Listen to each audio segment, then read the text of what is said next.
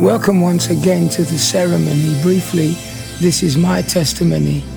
I see genius in everybody. To perceive it in yourself is the difficulty.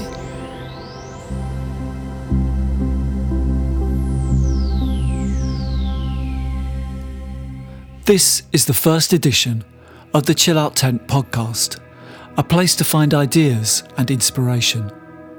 This time, we hear Dave Howell from Music for Beaches Radio in Sydney talk to Coco, one of the founders of the tent, about what it is and where it's at.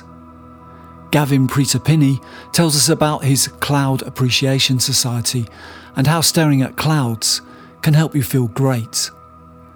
And Chris Bailey from Vinyl talks to musician Maxi Jazz about the awesome and uplifting power of music.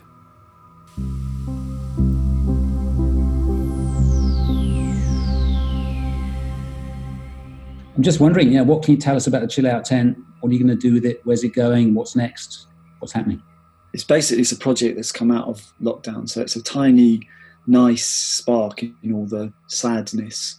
I watched the first stream that Defected did. So it was all, like big room house stuff, obviously. While I was watching, I thought, wouldn't it be nice if they had a back room, if they had a second venue that you could go to? And then if they did, what would it be like? And it was like, okay, it would be a chill out tent.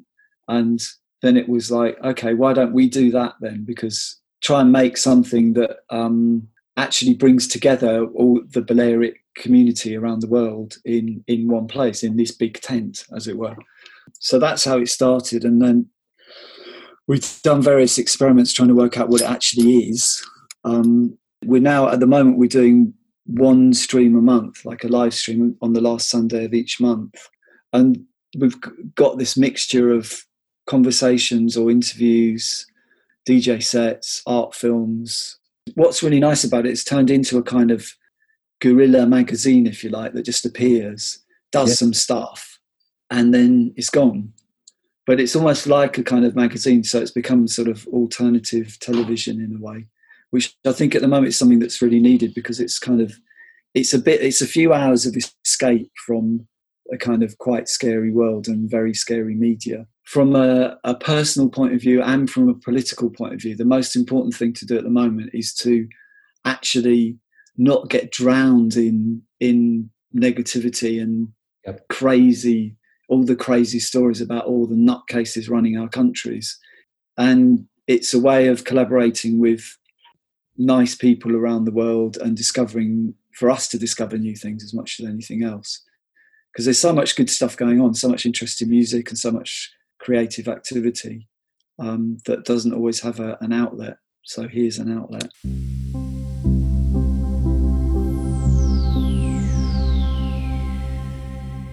What were the skies like when you were young? They went on forever.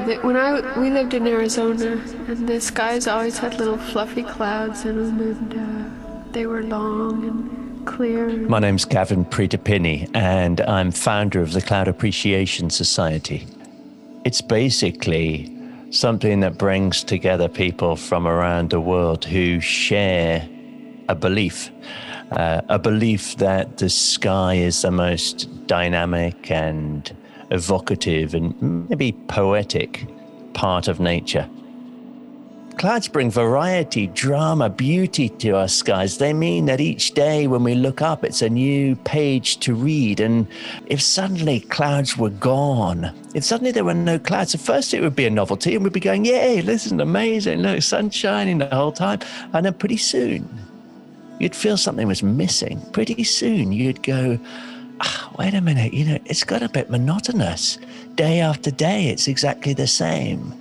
And I think it's written into our DNA, the weather, this changeable weather. So I think it's easy to complain about something that's always there. The sky, the clouds are always present. It's easy to take them for granted. The society exists to try and change people's view. For me, cloud spotting serves a real purpose, which is it's a way to disengage with stuff I'm sort of thinking about the whole time down on the ground here, you know. And I think this is really why I've been drawn to the sky throughout my life. I think it is because it serves a useful purpose for me, one that I know is ever present. It's a part of nature that's always there, works well in lockdown because you don't have to go somewhere to see the sky. You know, you can be even inside your home and see the sky through the window, especially if you're in a tower block in an urban environment. It's the last wilderness within easy reach for many in urban places. They were beautiful, the most beautiful skies, as a matter of fact. It's this ever-present resource that you can just tune into. You can choose for a moment, right, I'm just going to disengage because there's a beautiful sky there right now. So I'm going to choose to just take a moment. I'm going to stop all the urgent stuff I'm doing. And there's always something you've got to be doing, isn't there? There's always like stuff, I should be doing something more important. But sometimes it's good to remember, you know, that something that's aimless, like cloud spotting, like gazing up at the sky, it can be aimless, and that doesn't mean it's pointless. In fact, it can be aimless and have a deep and profound value.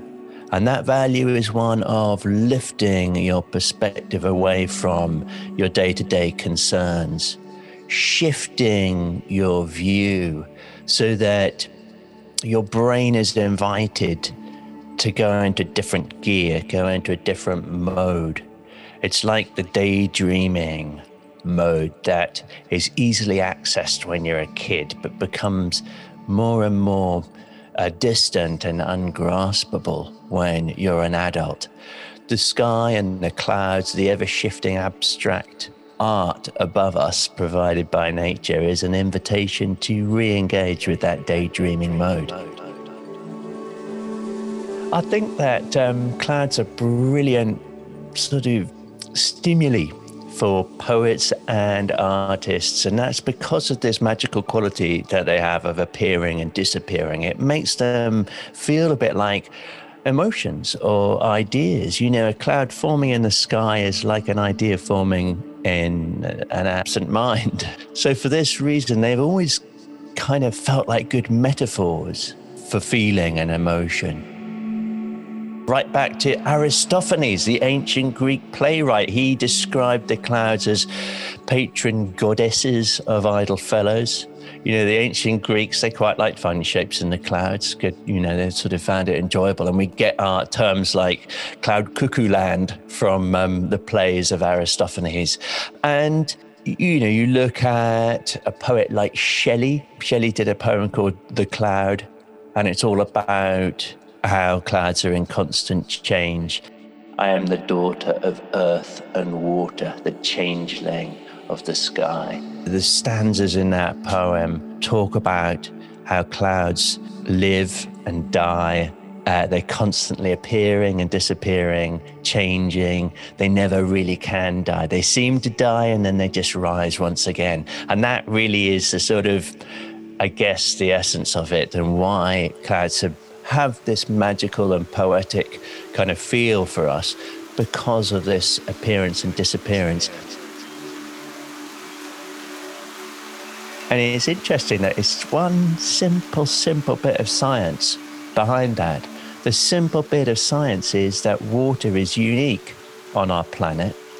It is the only substance on Earth, in the natural conditions of Earth, that's found in solid, liquid, and gas states.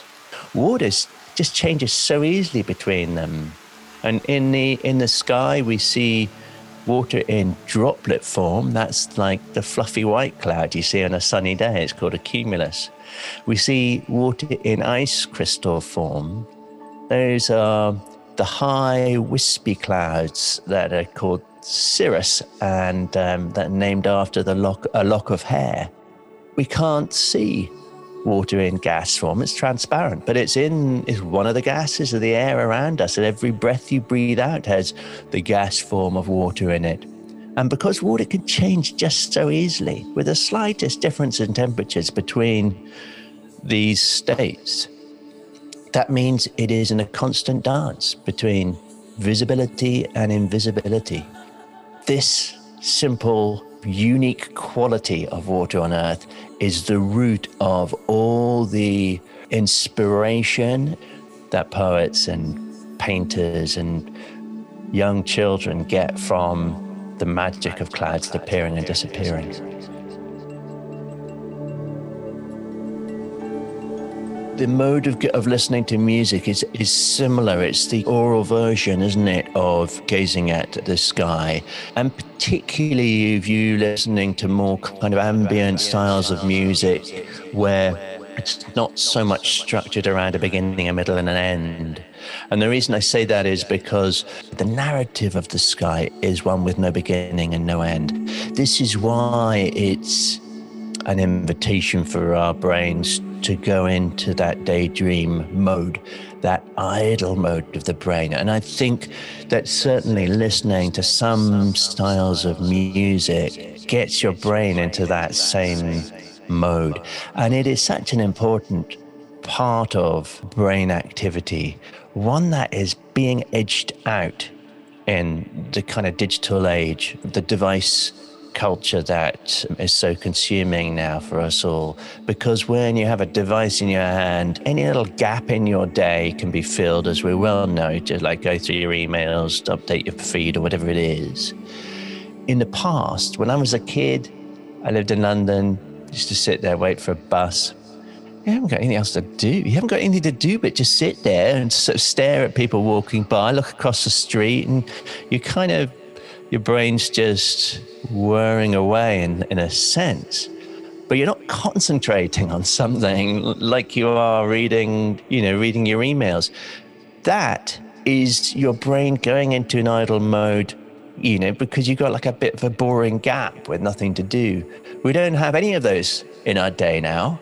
And as a result, that sort of mode of the brain has been edged out. And that's a bad thing, because when you look at the scan of, like an fMRI scan of someone's brain, when they are just staring at the wall, doing nothing, just like their brain is doodling along in idle mode, thinking about whatever and nothing very much. The brain activity then, compared to the brain activity when they're concentrating on a task, they're trying to work out some like maths or whatever it is, the same amount of energy is being consumed in both those situations. In one case, it's being used for something kind of very conscious to get through this task and work it out. In the other, people aren't really sure, but it's doing stuff. It's rearranging things. The brain is consuming energy, lots of activity, and this is assumed, this idle mode of the brain, it's assumed to be the brain rearranging things. And that is what's happening when you're in a daydream mode. That is when ideas get moved about, when connections might emerge that weren't necessarily obvious when you're sort of thinking more in a linear way.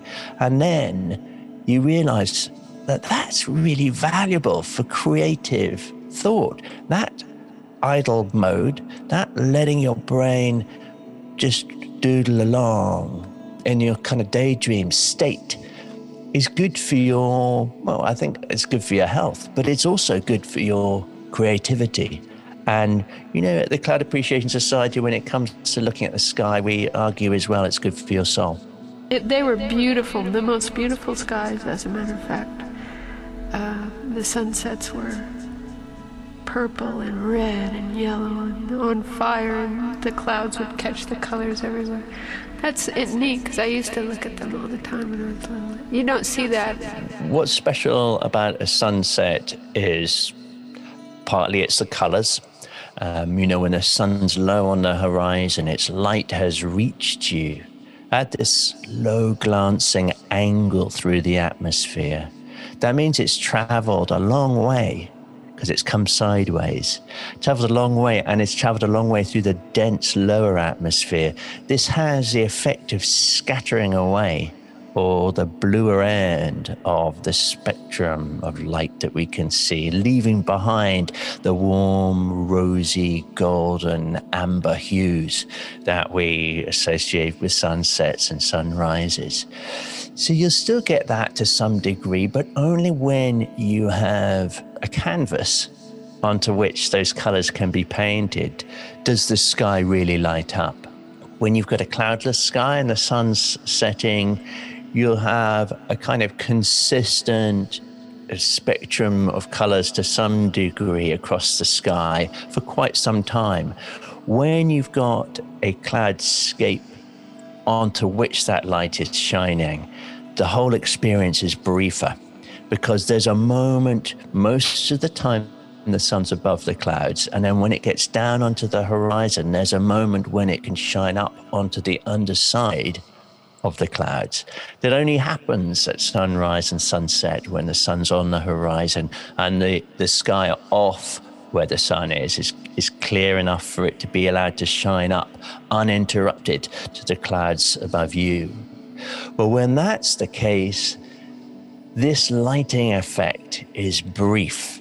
This is a moment when the clouds are only going to be like that, the particular arrangement that you're looking at once. I mean, that is what's always so special about this abstract, chaotic nature of the sky. The beauty of the chaos of the sky means that it's only like that once.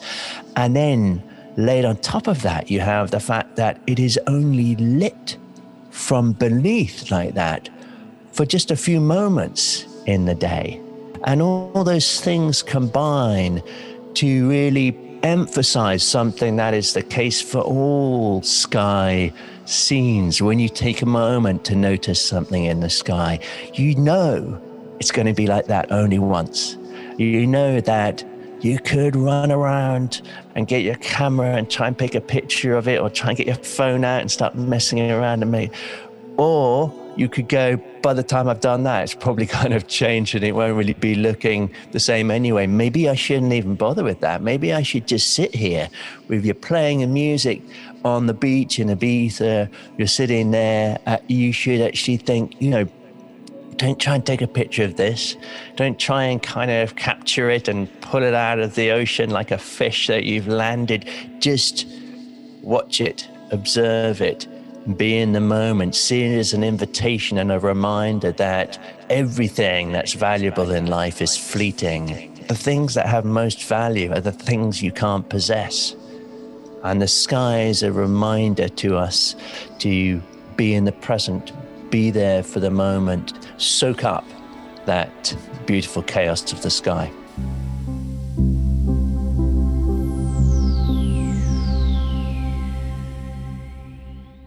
Hi, hope you're enjoying this Chill Out Tent podcast. Chris here from Vinyl. We sit down and play records with as many people as possible. And one afternoon this summer, last summer, we sat down with the legend that was Maxi Jazz from Faithless. And here are some of just the highlights of that chat. I'm not going to really introduce anything else. It sort of speaks for itself. I hope you enjoy. The crate digging that I used to do that was really... fulfilling, was, as a sound, there was 5 of us, and we kept all of the records and equipment around at John's house in Loughborough Junction. John's flat, I should say. And so there's massive piles and piles of records on the floor. And you know those mornings you wake up and you don't feel so good, and you go halfway through the morning and you can't shake it off? I would say, right. And I would get myself together, put a blank TDK D90 in my back pocket, walk the 15 minutes around to John's house. We all had keys, so I'd let myself in. John, you all right? Yeah, Maxi, cool. And then walk into the sound system room, the front room, and just start going through the records. And think, oh, yeah, that one for you. That's got to go on there. And you're looking basically for tracks to play, to put on your tape, so that you can put it on your Walkman and feel absolutely brilliant walking home. And that was the thing. And by the time you'd got to the third record that you decided you were going to play, you're already in a good mood. The blues is long gone, And then you'd get all of your tracks together, make a little mixtape, 45 minutes. Say, nice one, John, later. You say, all right, boss. And then walk back with your music playing and thinking, life is brilliant. You know, so that's what a lot of my crate digging was just to cheer myself up.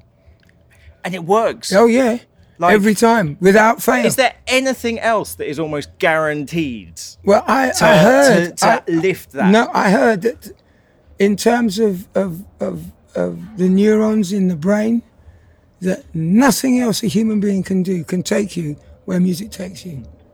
There is nothing else you can do that takes you where music takes you. And I thought, that makes sense, you know. I used to have this midnight to 3 show on LWR. I know LWR is a dirty word in a lot of pirate radio, but I didn't know. I was just doing my thing. Anyway, they used to hire somebody's back bedroom in flats overlooking, well, in Peckham, well, not Peckham, Lordship Lane up there is quite high. And so they would hire somebody's back bedroom. Now, I had a midnight to 3 show, meaning that when I got there, the whole family's asleep. So you can't be blasting your music through the speakers and enjoying yourself like that. Everything had to be done on headphones. And plus you had to be quite quiet on the mic. You couldn't be yelling and screaming, which I never thought was a good idea for radio anyway. That's what you do on a sound when you're partying, but on a Saturday night. But radio, I like that conversational tone that Peely had. So what would happen, I would turn up and the other DJ would sign off and I'd sit down in the chair. I got my 2 decks there, my mixer, my records down here, 2 cans of Guinness, my weed, and a bunch of jingles, cassette tape jingles that we had to play like every 15 minutes, half an hour or so. But I learned quickly that Zach, who ran the station, he never listened to my show for more than 45 minutes.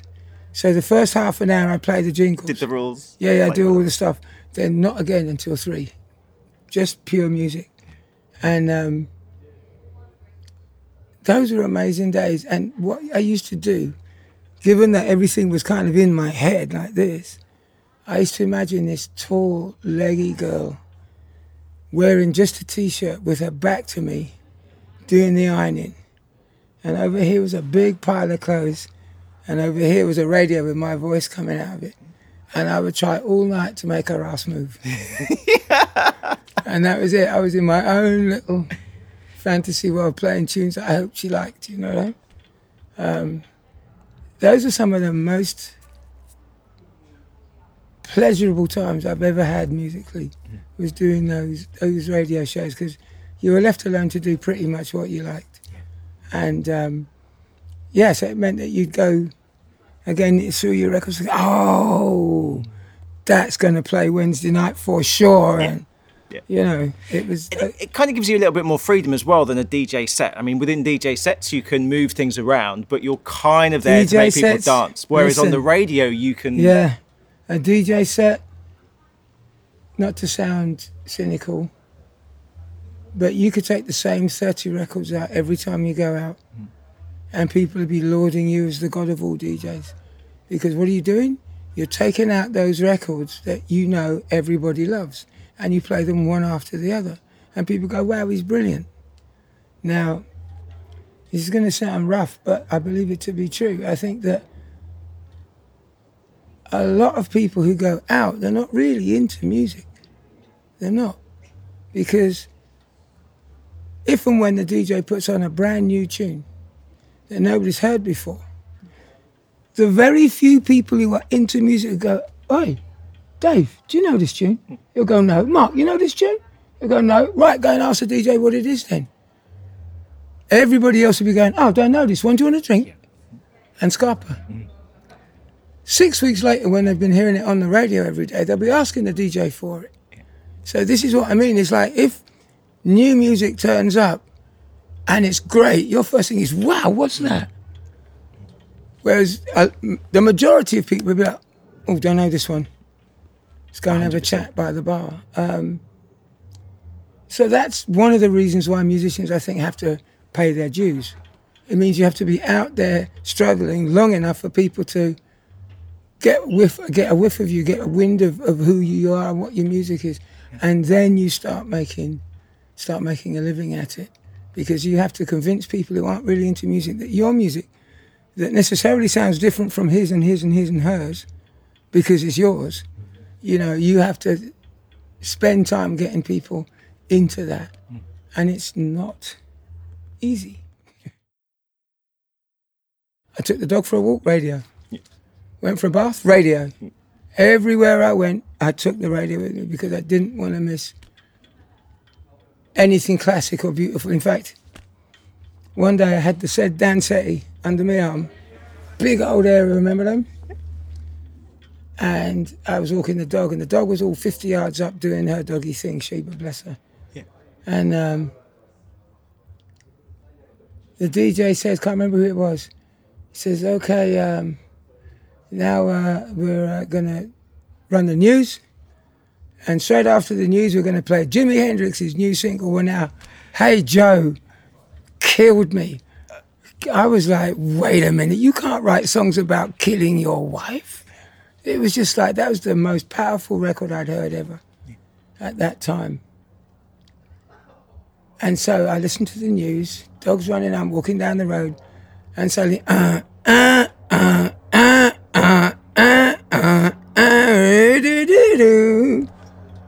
and I'm staring at my radio like, what's this?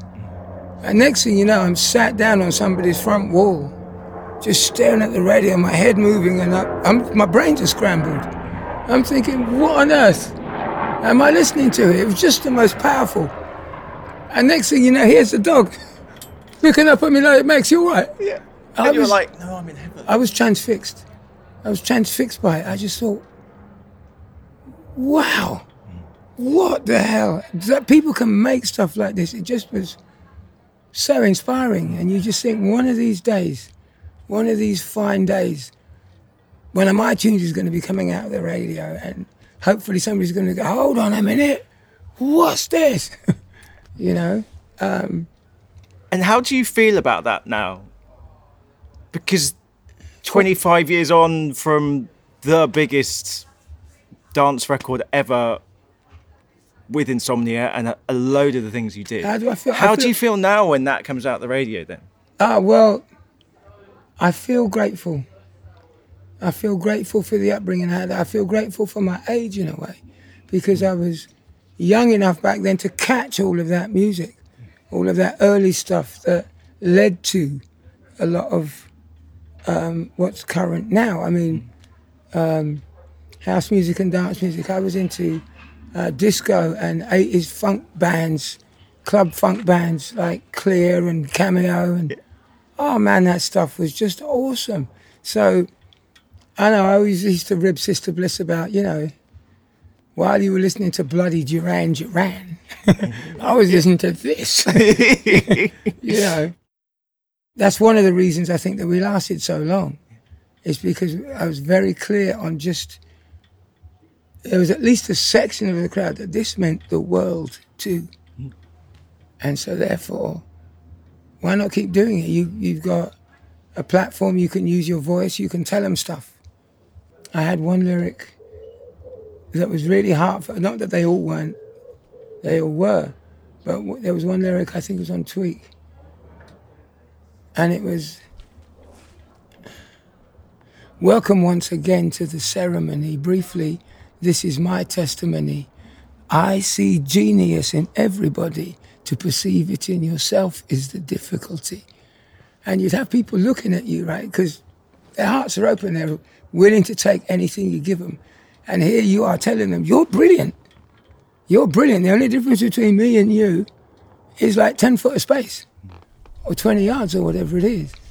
And they take that in a lot of the times. They think, and you just hope that some of them would take that home, think about it, and maybe use it, because that's how it worked for me. I had people telling me, encouraging me when I was coming up. And basically that's all you need. You need encouragement. You need it every day though, mostly, but there you are. That was the first edition of the Chill Out Tent podcast. We'll be back soon with more ideas and inspiration.